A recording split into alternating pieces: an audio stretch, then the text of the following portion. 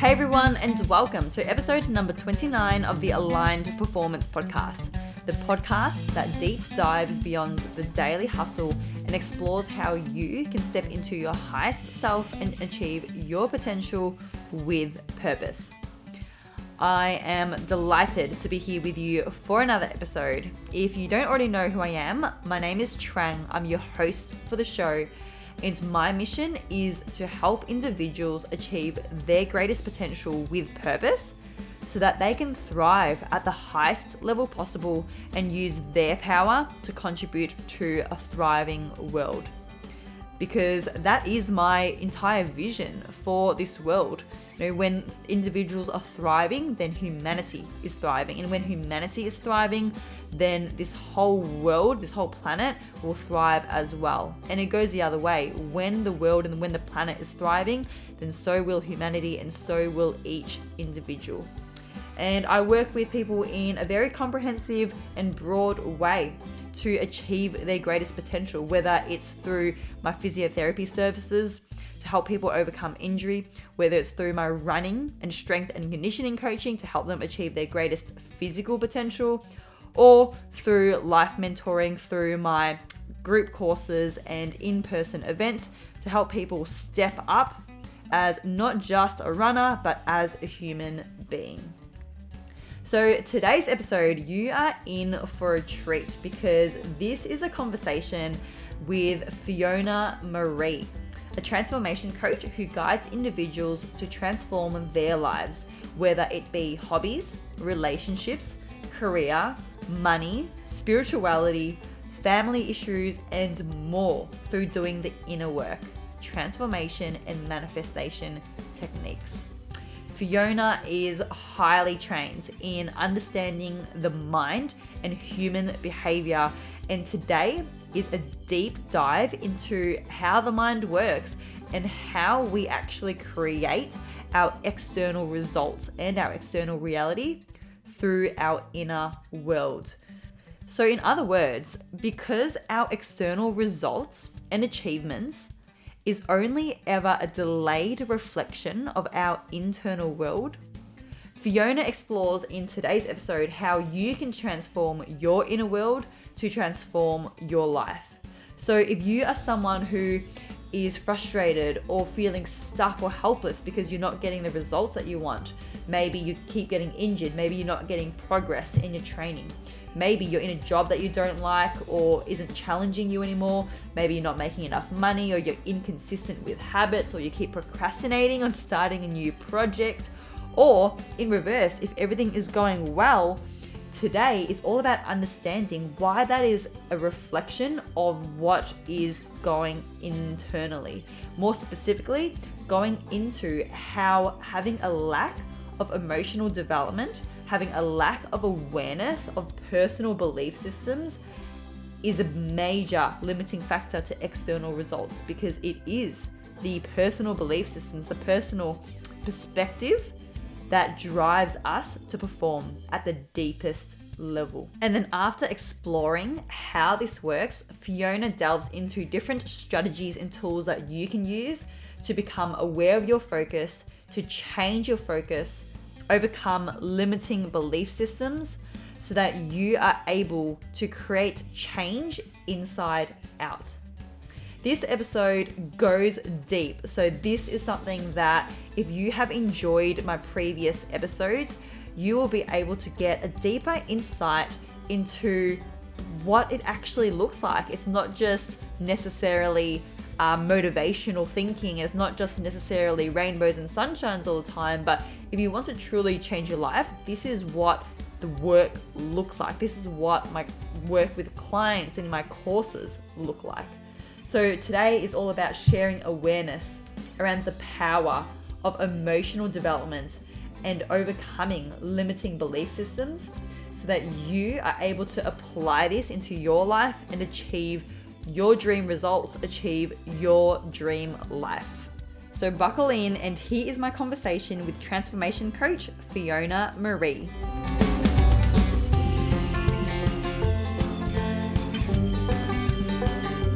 Let's do it. Let's go. Well, Fiona Marie, welcome to the Aligned Performance Podcast.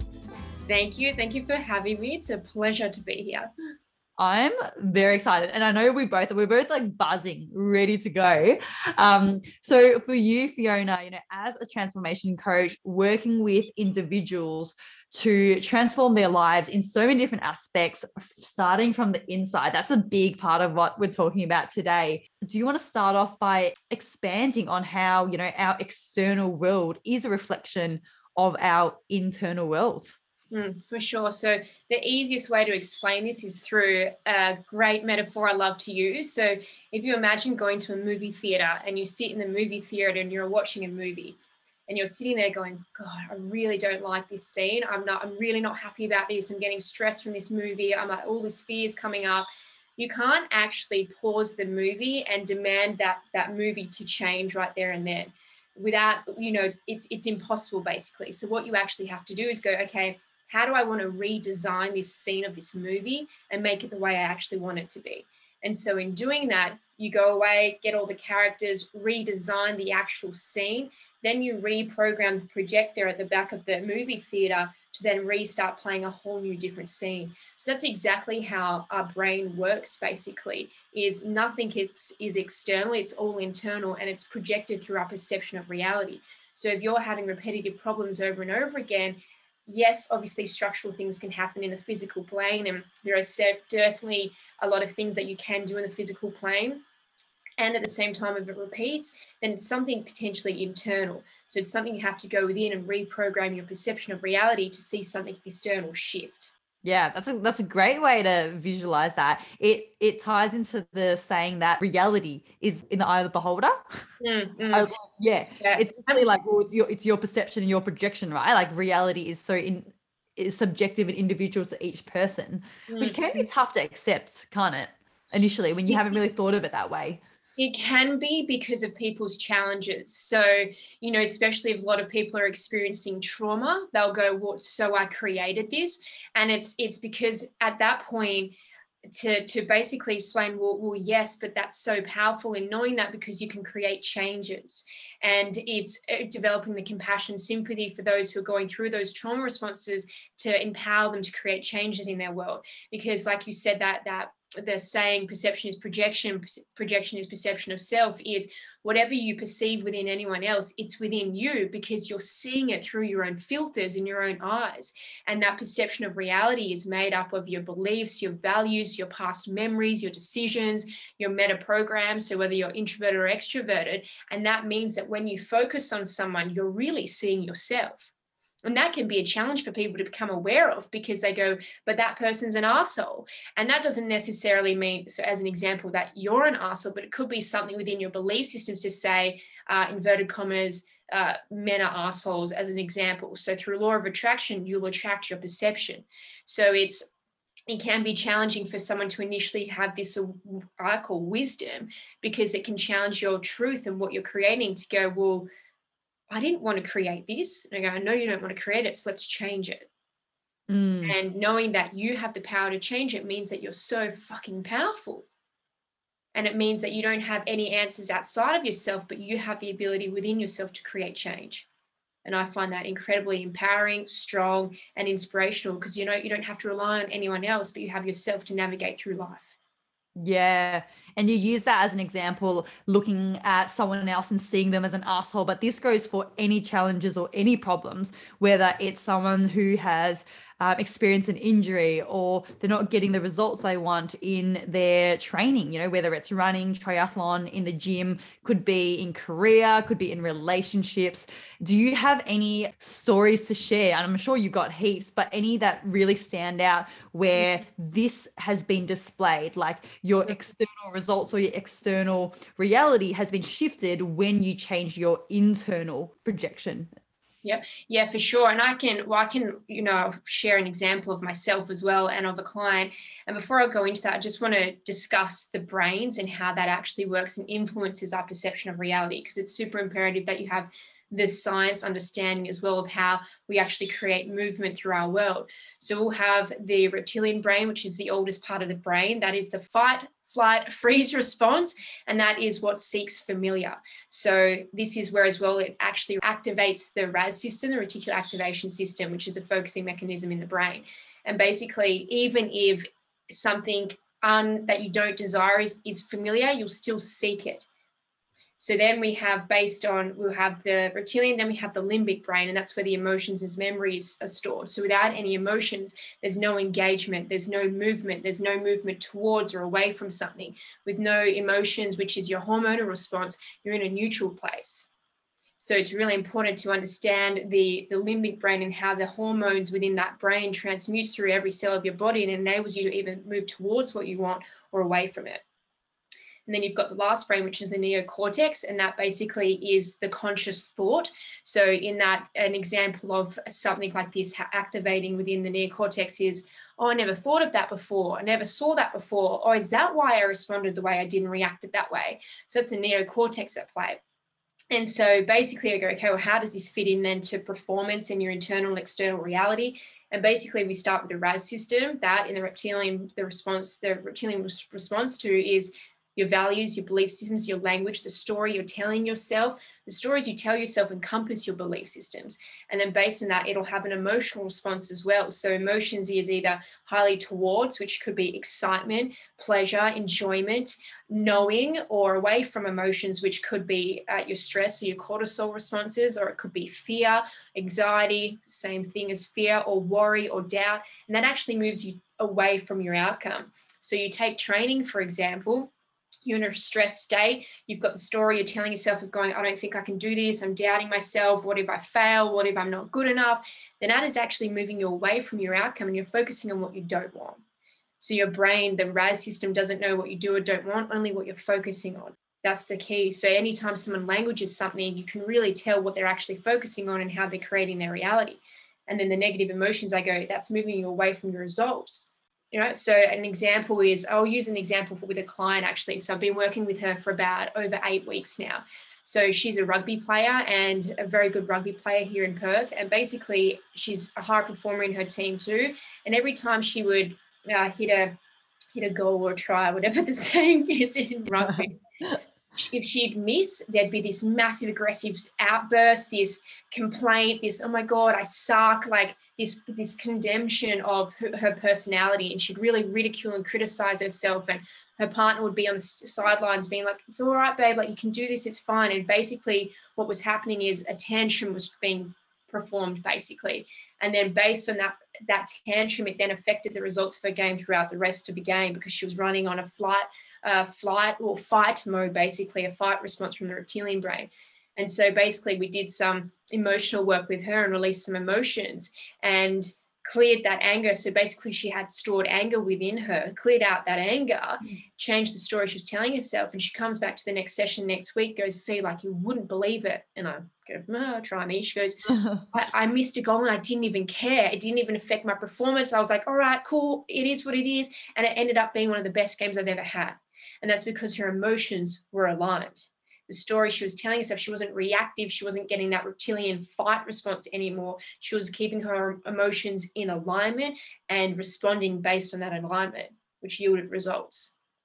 Yeah. So what you're saying is the external event, so missing the try, was consistent, but what changed was the emotional response to that event. So really highlighting the power of the internal response. Like that is actually what can create change to future results and future achievements, really.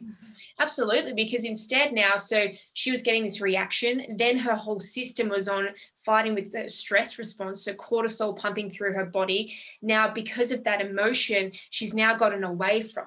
So like I said, emotions moving towards your outcome when you're in these flow states in intuition is because you're in alignment, you're seeing everything the way you want it to be, you know exactly where to be at the perfect time because you're literally in flow. And for her, what happened was she would get reactive.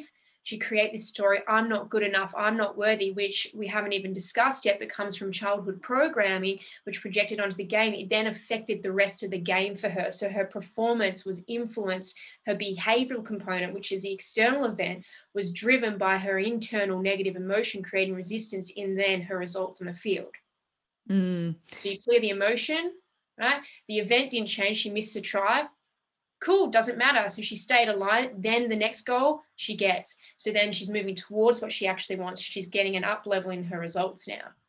Yeah, something that I have used as an example of this to my clients as well is, I'm sure, actually, I don't know if this happened over there, but when we first went into lockdowns last year, there was like two contrasting reactions to the same event. And this is when it first happened. So this is like, irrespective of the subsequent consequences, but half of the people, or no, maybe not half, but a chunk of people in Melbourne went out and hoarded toilet paper. And then another solid chunk of people were like sitting at home going, what? And it's just like the same thing. I don't know if you had that in Perth where the people were hoarding toilet paper over there. But yeah, that's like another, I guess, example of how people have different emotional responses to the same event. And then that ultimately leads to other consequential events after that. And yes, for sure, we did have that here. And I just stand and watch and go, this is really interesting.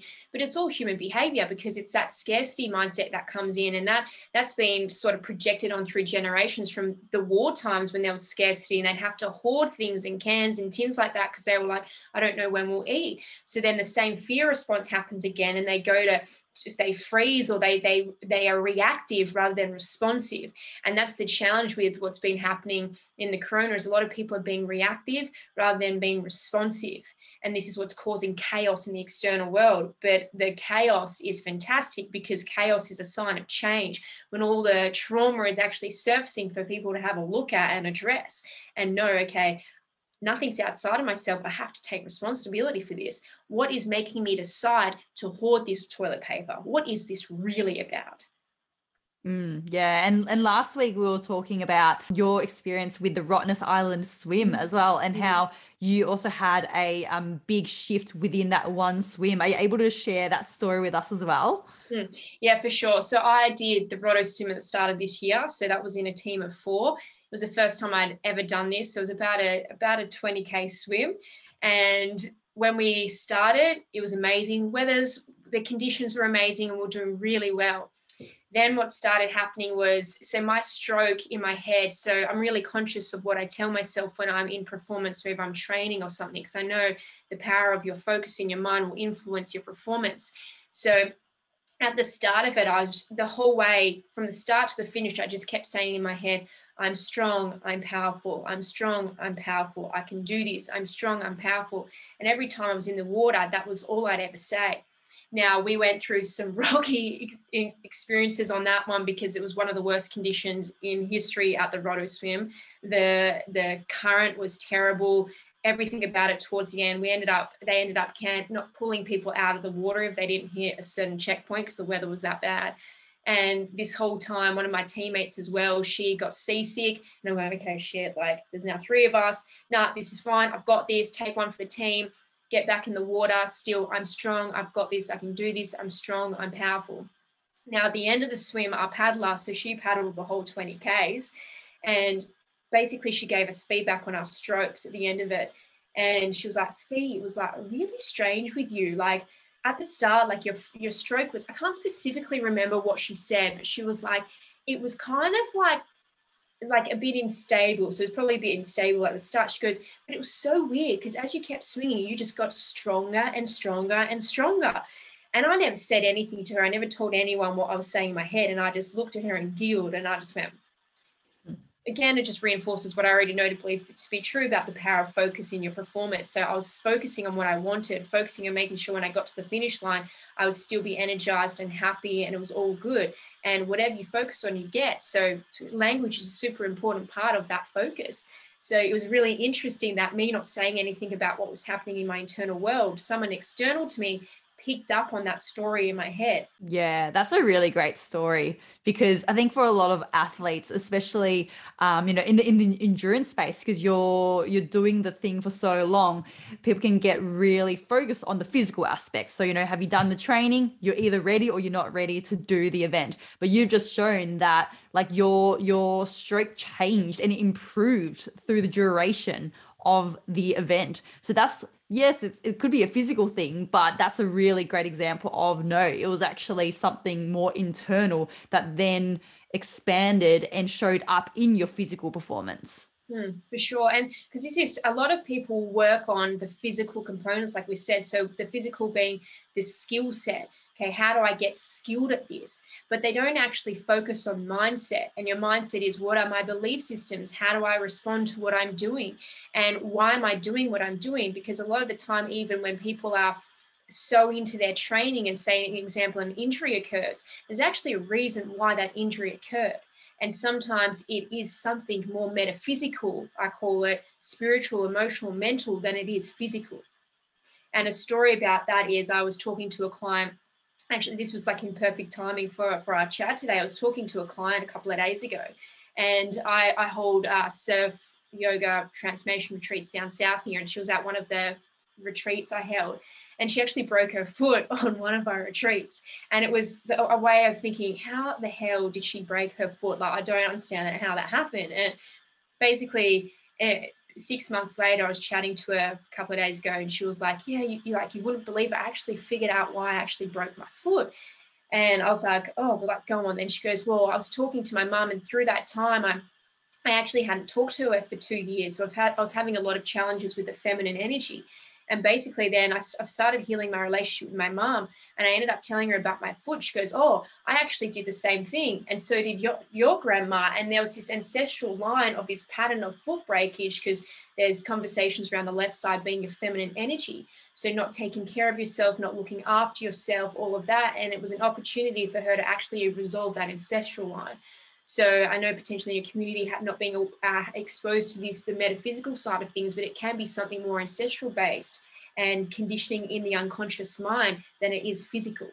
Yeah, it's kind of like with diet, right? Like if someone's struggling to lose weight, it's probably not just because they're eating too much. Like yes, at a surface look, that's what's happening, but then if that just keeps happening, they can't achieve that over years and years and years. They've tried 20 diets over the years. It's like there's something else going on there.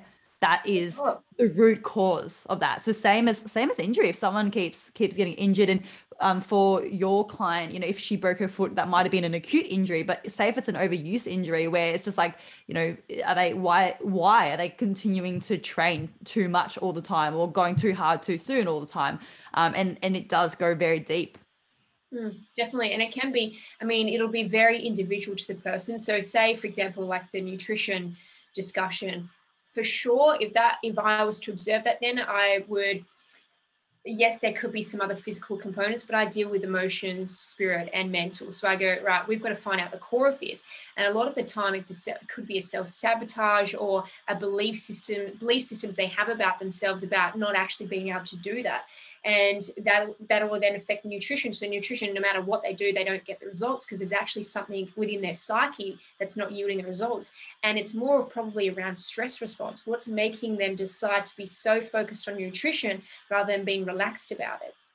What is the energy behind the nutrition in the first place? Why are they so fixated on it? Is it a control mechanism? Is it certainty? Is it, I want to lose weight so someone will love me and I'll fit in and I'll belong and I look great? A lot of those drivers aren't healthy, and therefore they will create stress responses in the body and make you store fat rather than lose it. We're going to go back, and we are going to look into how this works and why this is the case. But before I go back and explore that, you did mention feminine energy before. So are you able to speak on that a little bit more and differentiate between the feminine and masculine energy? Yeah, for sure. This is one of my favorite topics. So we have within us both male, female, transgender, any type of human, we have a masculine and feminine energy within us. Now, masculine energy is the doing energy. It's the mental plane. It's the physical plane. It's the action orientated. So it's results, it's standards, it's boundary setting, it's having your own sort of sense of self. And then we've got the feminine energy, which is more around being, around relaxation, around creativity, around the emotional plane, around what's possible for each other, the nurture plane. And so basically what happens with people, say, for example, we take a female, if she's had some sort of abuse growing up around the masculine energy, maybe her father was abusive or even passive and her mother was potentially the masculine energy, she won't actually feel safe in feminine energy. So she'll become a man, and not like look like a man, but the energy, she'll shut down her feminine energy. She'll experience no flow in her life, no radiance, but become so basically hard in order to protect herself. Now, that can happen even from the masculine perspective for a man who's underdeveloped. If he's had an emotionally abusive father, or a father that wasn't proud of him, then his ability to develop his masculine energy can stagnate, and he can stay in boy energy. So it's really imperative, I find, or it's a great tool to utilize. And I always say tool because everything's tools. A tool to utilize of where you're at, because the feminine energy is your emotions too. So do you have your emotions at play when you're in performance? I know you've probably got your skills down pat in your delivery, but are you looking into the place of possibility around raising your standards in performance? What are your standards? Going into what if mentality and making sure the feminine energy is in flow with your implementation, or else you get these stuck states. If you're stuck, because I know you've mentioned some of your clients get stuck is, I'm not clear on my outcome. I don't actually know what I want, and I don't have any energy and hormones moving me towards what I actually want. I'm disassociated. I literally, as you were saying, I literally put an Instagram poll up yesterday about, do you actually know, clearly what you want? But I think that's a really great way of explaining that. Like when I first learned about feminine and masculine energy, I used to get really confused. I thought it was like a male female thing, but it's not that. As you say, there are both types of energies and both qualities in every single human, and both are required to really thrive and achieve your greatest potential. Like you might be able to do well to a certain level, right, in one dominant plane. Like if you are just in GSD mode all the time, just can't like get shit done mode, just doing all the time, it'll get you to a certain place. But it's like, what if you also harness the power of the feminine energy, and maybe your results could skyrocket even further? Absolutely. And that is making sure, because implementation is great, being in flow, but if it's creating stress responses, then you go, okay, I need to pause for a moment and realign my energy before I implement. And that alignment energy is your feminine energy.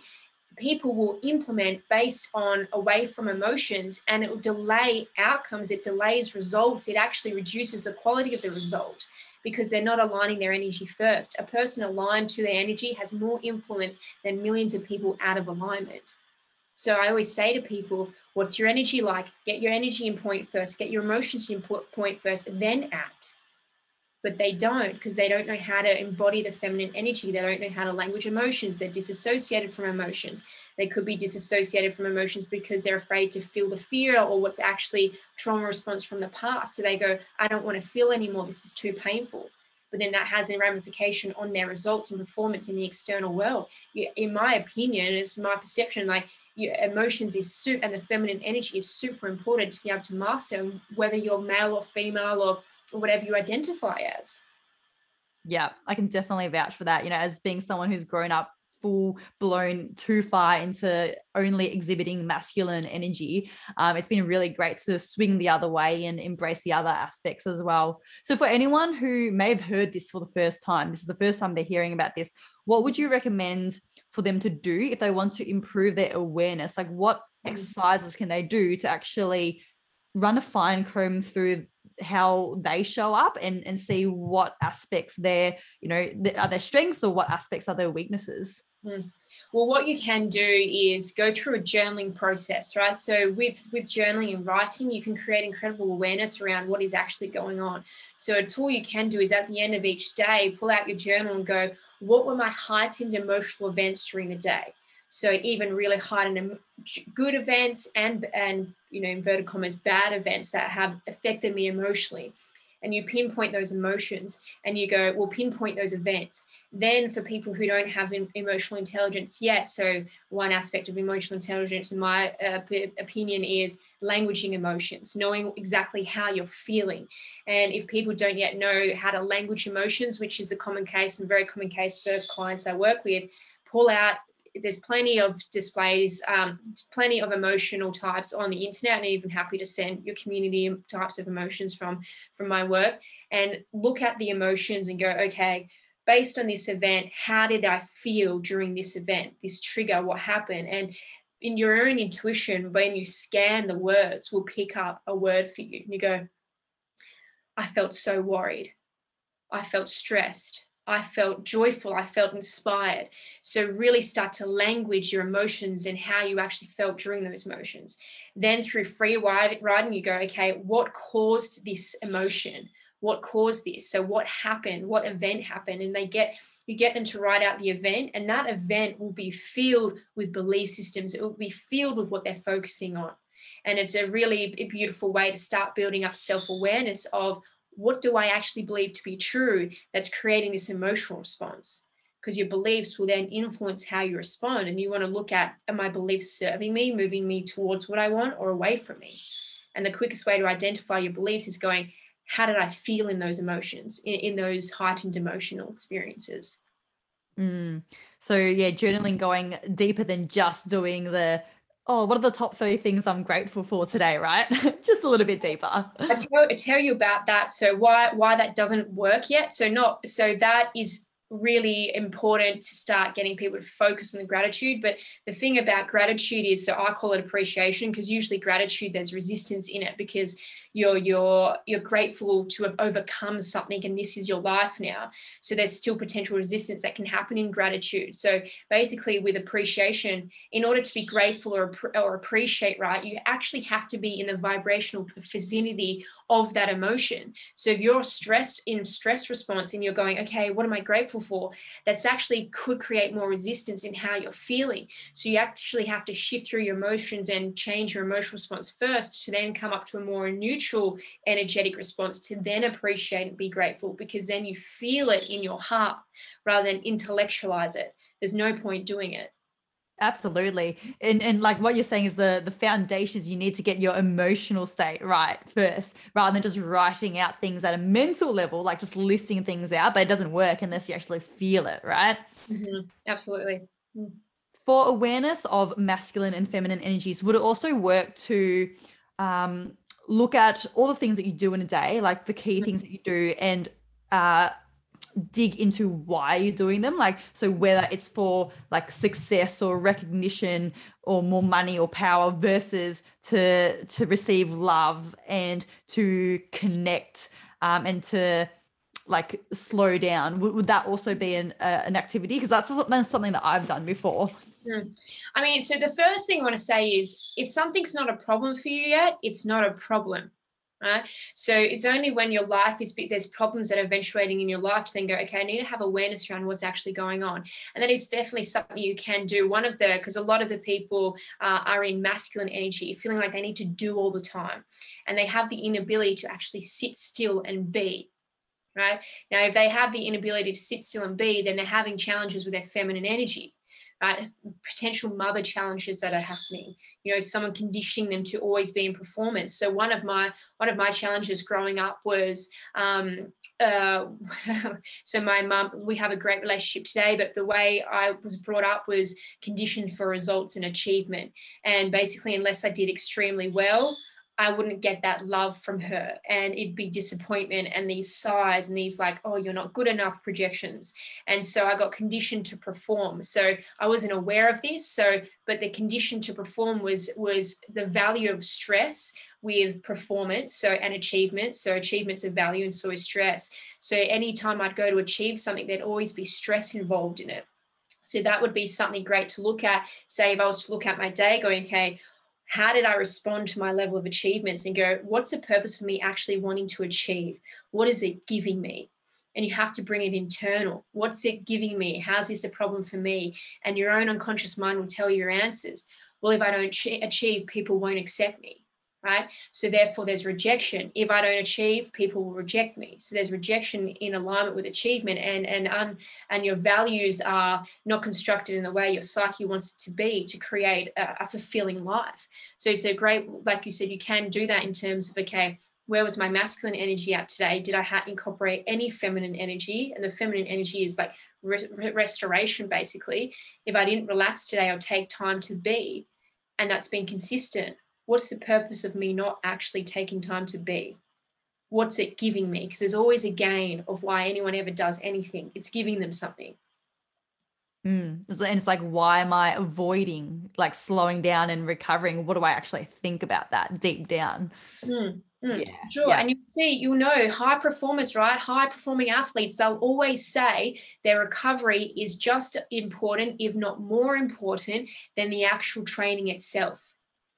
You'll see all of them say that they visualize, they take time to rest and recover. It's mostly more important than the actual game itself and performance itself.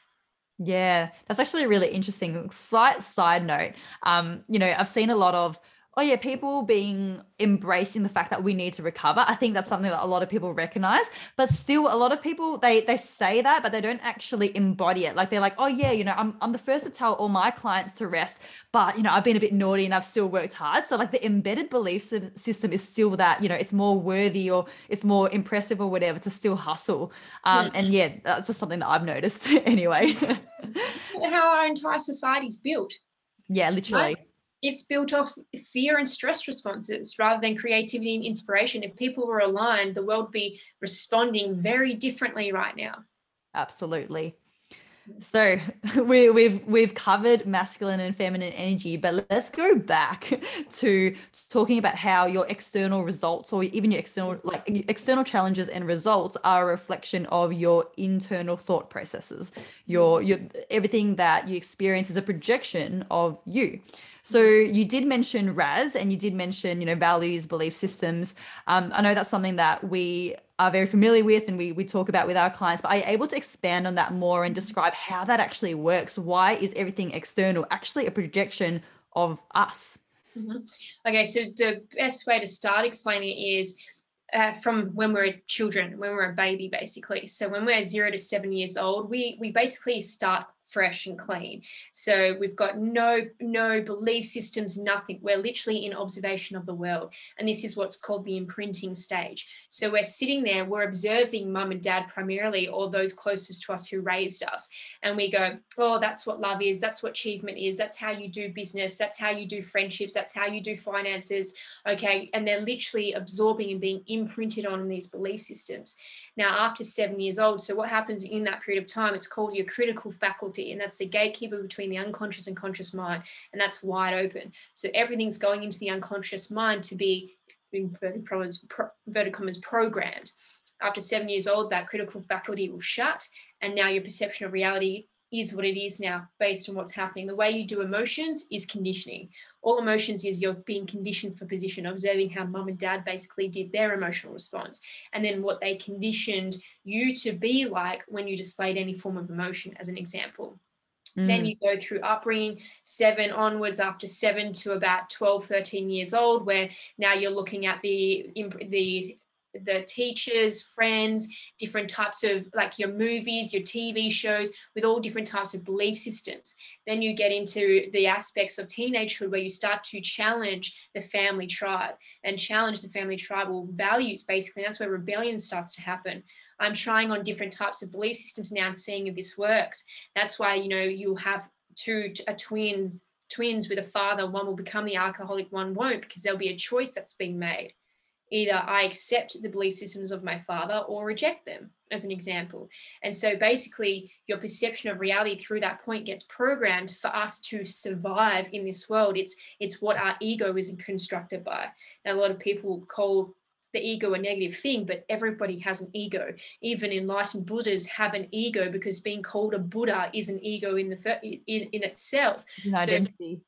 It's their identity, full-on identity. So it's we, based on that, we construct this personality that then moves us through reality through our emotional responses. So why is our external reality projection of our internal? I don't know why it happens. It just is. That's all I can explain to it. To answer that question, I think from my perspective would be answering, why are we here? Why Yeah. are we being programmed in this way, and going down a whole philosophical or even an alien discussion around what our purpose is here. But all I do know is we have the power to change our life. We have the power to transform our life. If it's not going the way we want it to go, it's fine. What are we focusing on? What's our RAS system focusing on? What's our programming? Because the way you are creating everything in your reality begins from what you believe to be true as a child. Mm. That's why going external to change things sometimes isn't always beneficial. You have to go internal. Changing the unconscious mind, the unconscious belief systems. Yeah, definitely. It's like, as you say, that imprint stage under 7 years old, so powerful, such a crazy, well, not crazy, but yeah, there's a lot that can be absorbed like a sponge, right, during that time. And I think, I was just thinking as you're talking, it's obvious in humans, but I think, another obvious way to look at it is like in dogs as well.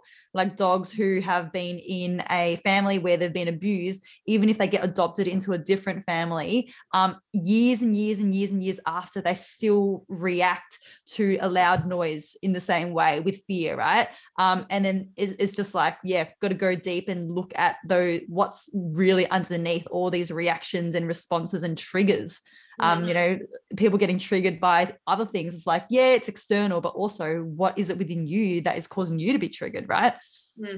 Exactly, like the trigger response, right? You get triggered by something visual, auditory, kinesthetic, olfactory, or gustatory, right? So your triggers is your reflection of what can be collapsed. So like this is all conditioning. So you talk about the dog, what happened with the dog is conditioning. So there was an emotional abuse that moved him away away from loud noises. So basically loud noise and anchor happen in their auditory response.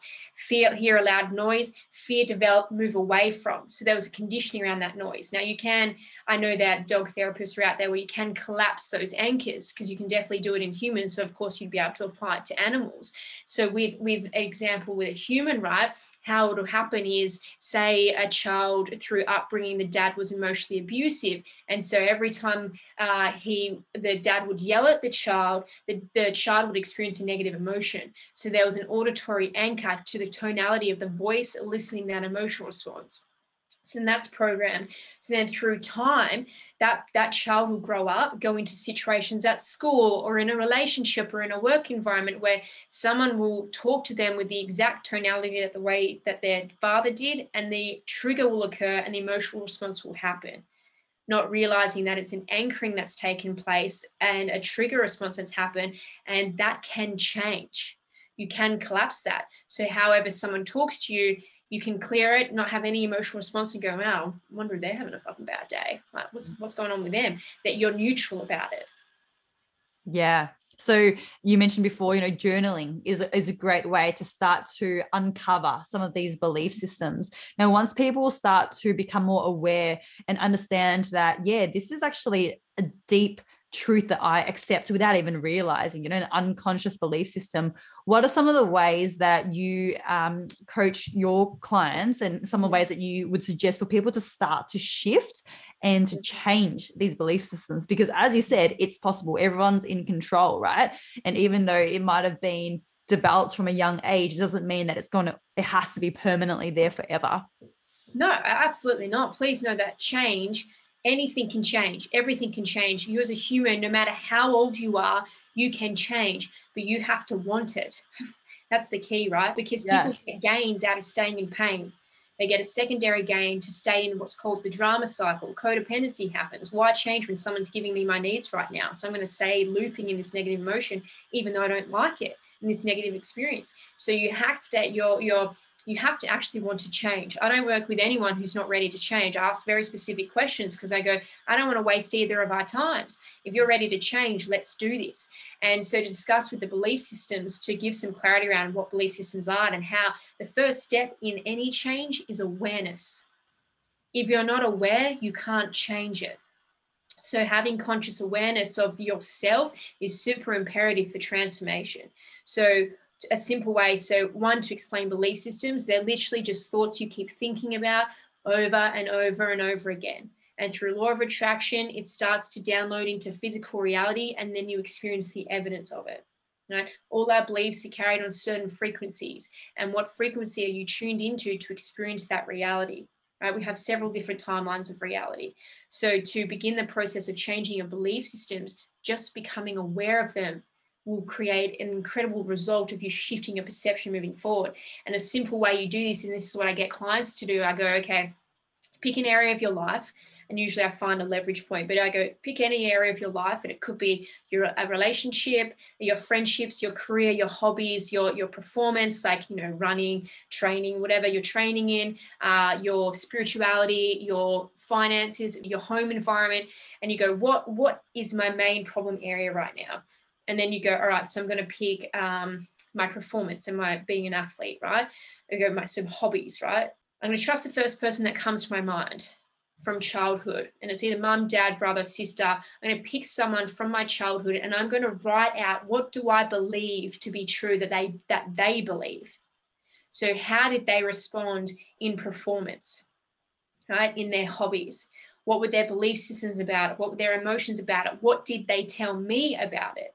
And you free write and you go, well, some people will go, well, how will I know what my mum and dad believe? And I go, trust whatever comes to your mind and go with that. And so you free write and you keep going, what else, what else, what else, what else? And you get this whole page out and you go, okay, have I accepted these beliefs or have I rejected these belief systems? And more often than not, a lot of these belief systems would have been accepted. And so now you go, okay, what do I specifically be to be true? And what's the evidence of this in my reality? And it will happen not only in your performance, but it will happen in different areas of your life if you have that core belief system. So it could be like hypothetically, I'll never be good enough in my training, as an example, right? Because my mum always told me to be better, to be better, to be better. So therefore, I was never enough, never enough, never enough. So that core belief system is what could be a core belief, but it's a belief system because there's what's called tables in your belief.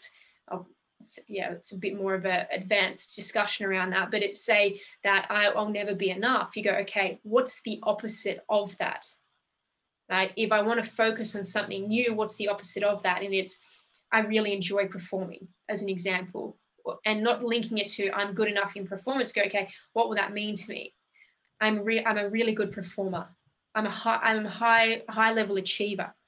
Now that'll be your new focus. Now, what you can do is, and this is more of a manual way of doing it rather than say the transformation work that I do with clients, which you shift that within minutes within a client session. A longer way to do it is start seeking evidence of that new change. Because what can happen though is that I'm not good enough. There could be some stored emotions sitting under that belief system that need to be cleared out. So a simple way, if people want to do it on their own manually, is go, okay, I'm going to focus on this now. I'm going to set an intention to attract evidence that I am actually a high performer. Now, what will begin to happen is at the end of each day, reflect what was the evidence that this existed? What was the evidence that this built momentum in my life? And you're training the RAS system to focus on what you want. And what will begin to happen is you'll probably start attracting people who will help you with your performance, who have the skill set you require to up level. And you'll begin to attract evidence that will reinforce this new belief system of how to actually implement this in your life. Love that. And what you say about journaling to understand, what your parents might have thought, that's often quite subtle, isn't it? Like, it's not like your mum or your dad will be like, yeah, you're not good enough, or if you don't get A's, or if you don't win medals or trophies, you're unworthy. They won't necessarily say that, but it's just like in the subtle things that they'll, and how they'll respond. Like if you win, they'll give you, they'll take you out for dinner, or they'll give you a reward. And if you don't, they like, it's the reactions less. And it's just like all those subtle things over and over and over and over again, right? Yeah, they'll add up. Like even because remember that nothing has meaning till you give it meaning. So it'll be up to that individual's construct of the way they applied meaning to their childhood growing up. And a lot of clients I work with, they'll be pissed off at mom, like a lot of anger about mom, or they'll blame her for everything, or be sad about dad, and there'll be challenges with dad. And they may say things like, oh no, but they were really good. But underlying the unconscious is like, I'm fucking pissed off at you, mom. I'm pissed off at you, dad. Like you didn't meet my needs in X, Y, and Z. So you're right. It won't specifically be, I'm not good enough, because people don't really have the language for that, but it will be, unless I performed well, I wasn't rewarded. And so they're conditioned to perform well. So you can look at the behavioral component too. What was the behavior of my parents in regards to the values that were actualized in our family? Yeah, and that points to the belief system, the embedded belief system. But you know what, like that continues to happen every day. Like on the social media, someone gets a PB, they put it up, and it's like kudos, like all the compliments. And then if it's not, then it's just like crickets. Well, not always, but it's quieter, isn't it? So it's just an ongoing thing. But as you say, got to find the evidence to support the new belief system that's going to be right for you. For sure, because this is the thing about reality, right? Is nothing is true and everything is true, right? Yeah. That's the paradox, right? Whatever you believe to be true will exist. Yeah. So if you believe it, you're going to experience it. If you don't believe it, you won't experience it. So it's all about, what do I choose? How do I choose to create my reality? And what does that look like, sound like, feel like, touch? What's smell like? What's the first stages that will get me onto this pathway? So there's always choice, and you can create whatever reality you want, a shitty reality or a good reality, but you have to decide what you want and focus on it. So like journaling, and I know you're big on meditation as well, doing multiple hour meditations. Can you share more about like, the benefits of that, or what meditation is first of all, and how that can also be very powerful in shifting these internal thought processes? Yeah, for sure. So meditation is actually another strategy and tool you can actually utilize to change your belief systems. And why is, so I'm going to give my meaning of it, and it won't be sort of necessarily the Buddhism aspect, but this is how this best resonated with me, that changed my life. So with meditation, what it does is, because your mind is so used to creating these thought processes and consistent thoughts over and over and over again, with meditation, sitting in meditation and calming your mind, and anyone who says, I can't calm my mind, I literally go, I believe that you believe that. It's a belief system. If you believe that you can, and you believe, I'm open to feedback, I'm open to constructive feedback, and I'll give it a go until I get it, as an example, right? So everyone can calm their mind, everybody. Right? So you can sit, you calm your mind, and what that does is, because of most of people's thoughts processes are quite resistant and negative, sitting in meditation and experiencing this place of isness and non-thought actually enables you to increase your vibration, your energy, and tune into different ways of thinking. So when you get to like a deep stages of meditation as well, you can receive ideas, receive intuitive responses, and ways to why your belief systems change is because you no longer think in the same way you used to, because you can't access those thoughts. And if you see us as like a radio station, we tune into certain frequencies that broadcast on those channels. And if you're, say, on, I don't know what radio stations you have over in Melbourne anymore, I used to be there, but like say like Fox FM. Fox FM, and what's another one? Triple M, yeah. Or Triple M and Fox, right? So basically, when you're on Fox, you can't pick up anything that's going on Triple M. Nothing. You can't hear the broadcast because you're tuned into a different frequency. We're exactly the same. And meditation enables you to increase your frequency to a higher vibration of more like love, joy, appreciation, to then experience and attract different thoughts. Because you are not your thoughts, you're a receptor, you're receiving these thoughts and thinking them based on your based on your vibration and where you're tuning into. So by calming your mind, you're increasing your energy and increasing your vibration and tuning into different frequencies that enable you to think differently and therefore attract differently. I love that analogy. I hadn't actually thought of that before. So it's just like, meditation, a really powerful way to consciously shift what, frequency you're tuning into to serve you better. So instead of focusing on certain things that might not be serving you, like, oh, I'm not good enough, or I have bad genes or something, then it can turn to the opposite of that. For sure. Like when I began I've been meditating for years now, and it changed my life. At the start, I couldn't even sit in meditation for 5 minutes. That's how I had panic attacks. I had anxiety, depression, all of that. I couldn't sit for 5 minutes because my mind was racing. But my desire to feel good well outweighed my pain response, that I've heard so many benefits about this, that I'm going to keep going. And now I can sit in meditation for long periods of time to calm my nervous system. It's super. There's so many different benefits. It's insane, but it is a tool that you can utilize to change your belief systems. Yeah, definitely. So for anyone who is interested in starting out meditation as a tool to tune into their thoughts more, where would you suggest them start? Well, there are actually so many opportunities. So there's plenty of apps. There's One Giant Mind. There's Calm. Calm has a wealth on there. Headspace is another great one. There's also, even on YouTube, there are several people on YouTube. Now, this is the thing with meditation. It's you can start with guidance, and the key though is to sit in silence and focus on, like, if you sit down and just focusing on a hum, or that's why people in transcendental meditation, they have a certain saying that they use just to repeat it over and over again, so they're not using their thoughts, they're focusing on a central point. So that's a bit more of an advanced technique, but it's any apps on your phone will have plenty. I think there's some prices and there's subscriptions, but they're all great starting points to begin the process of calming your mind. Because you calm your mind, you can then also start visualizing, and with visualization you attract a new future and timeline reality into your now moment.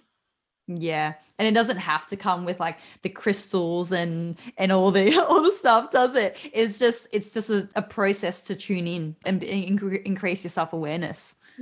It's tuning into yourself. It's being at one with yourself. And no, you don't have to use crystals. Crystals, like anything, carry certain vibration.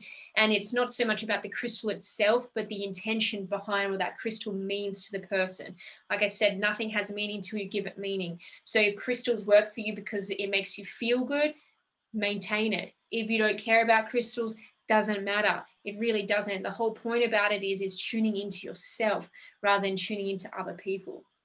Yeah, definitely. And I think, both of us coming from backgrounds where it was all about achievement and doing. I don't know about you, but I know I used to be like, oh, I don't need meditation. Like that's just for hippies. But you can start off, I think some of these apps start with like just 2-minute meditations, right? And then, it gradually gets longer if you feel like that's, you're ready for that. Yeah, you can increase it gradually. Yeah, because for me, I used to be a chartered accountant, so I used to work in the corporate world, top 4 companies. Worked for 2 of them, and in those there was a lot. No, what the first one anyway, and I won't mention who I worked for. The first company, terrible, no mindfulness whatsoever. The whole business was driven by fear and stress and money. There was no creative energy in that business whatsoever.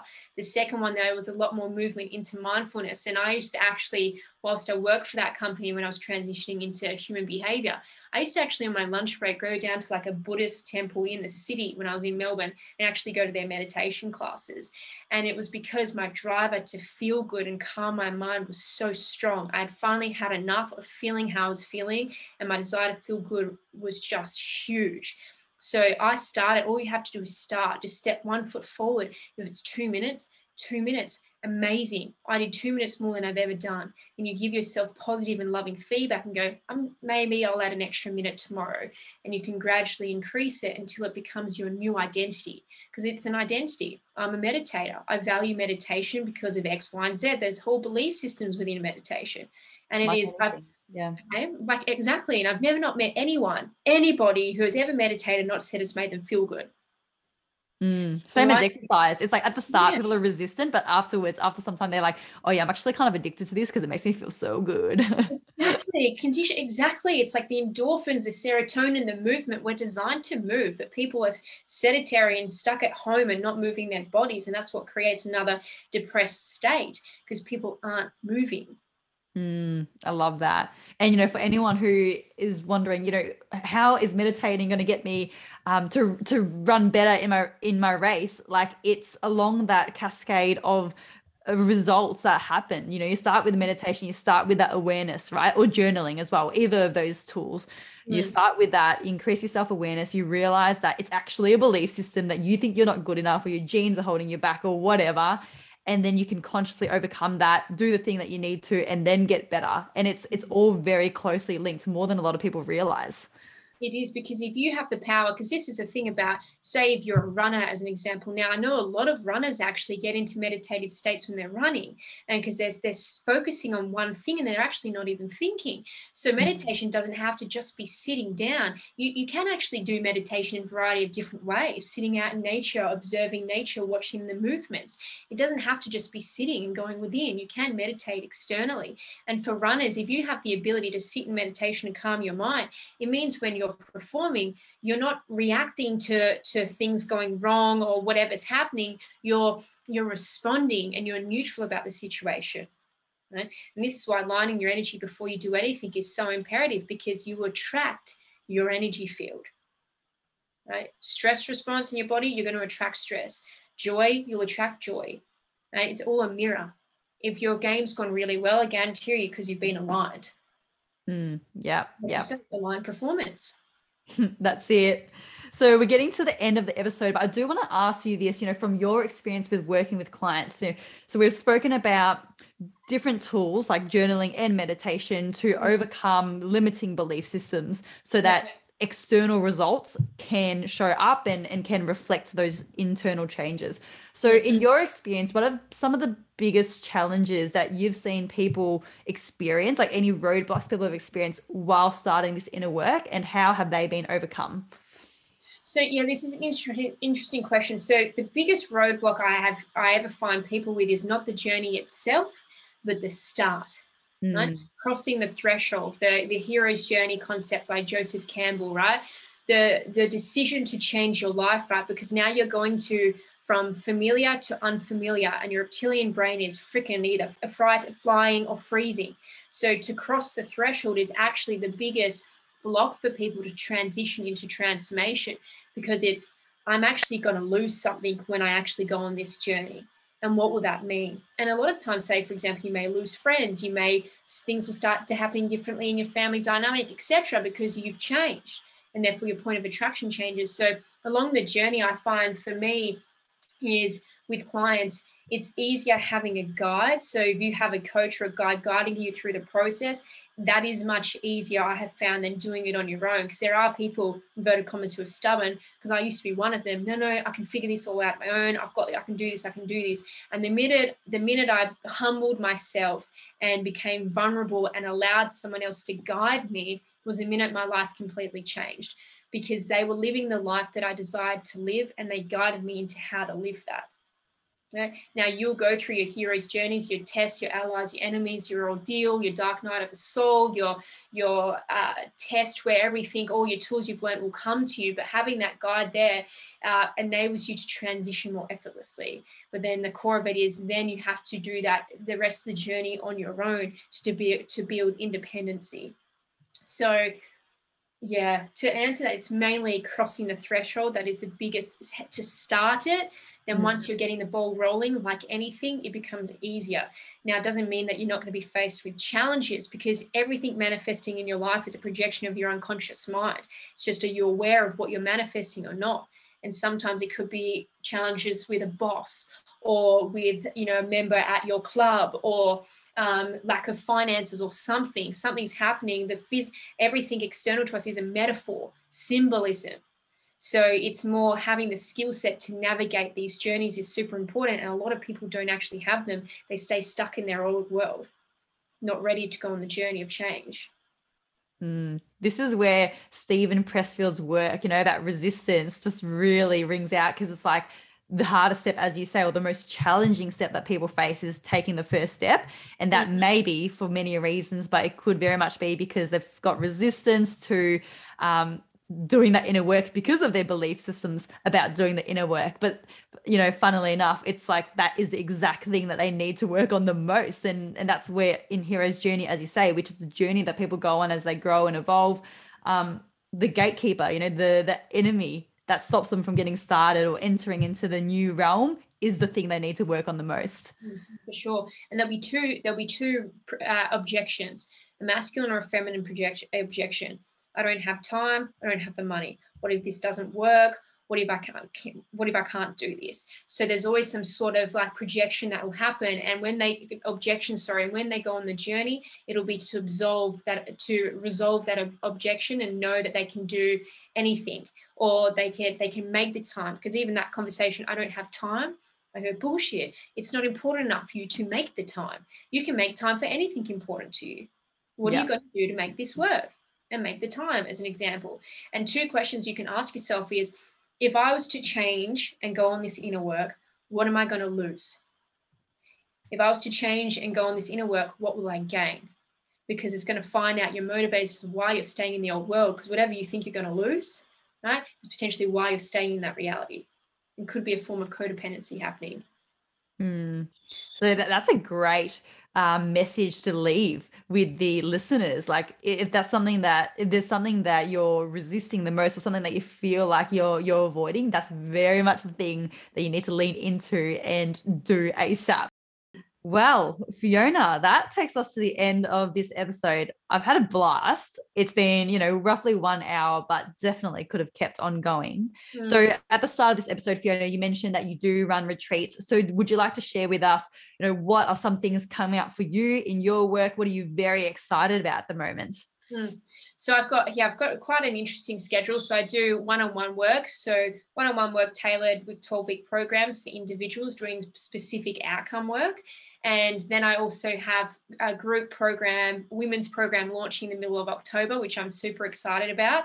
And that is literally taking women through an online transformation, which is something that I've wanted to create for so long, and it's finally getting done now. So I'm super excited about that. And that'll be looking at ways, releasing emotions, looking at your values as a woman, transitioning into womanhood, your behaviors, your belief systems, reframing all of that, and really strategizing ways to really embody the woman you desire to be. So that one I'm really excited about.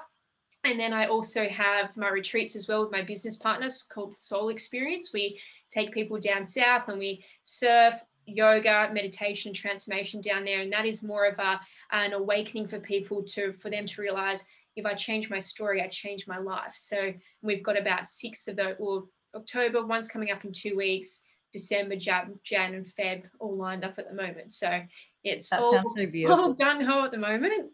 Yeah, definitely. And for anyone who does want to reach out to you and get in touch, where's the best place for them to find you?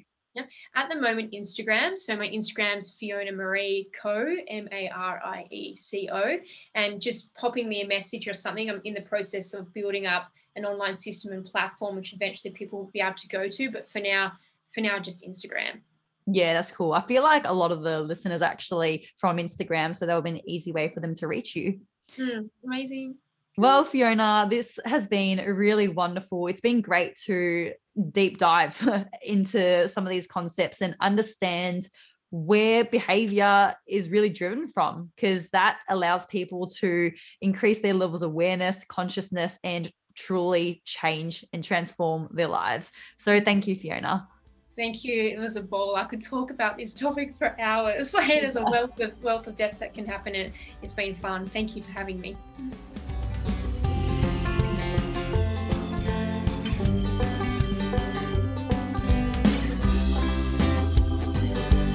And there it is, my conversation with transformation coach Fiona Marie.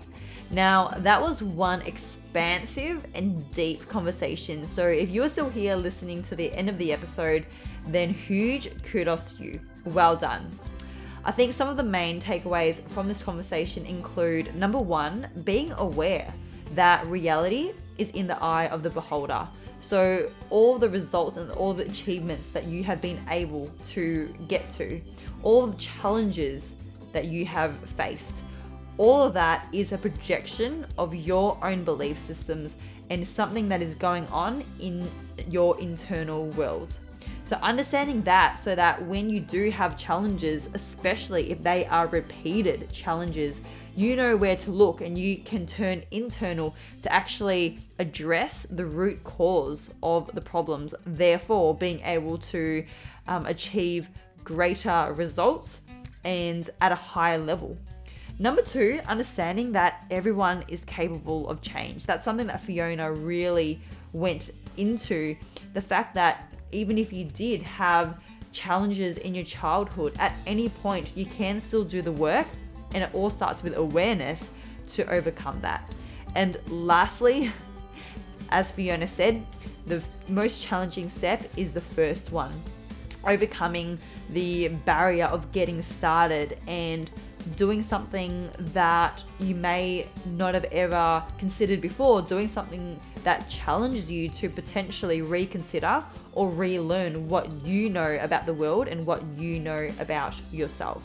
So a lot of great takeaways, and if you do have any questions on this to dig even deeper into this conversation, please feel free to reach out to either Fiona or myself.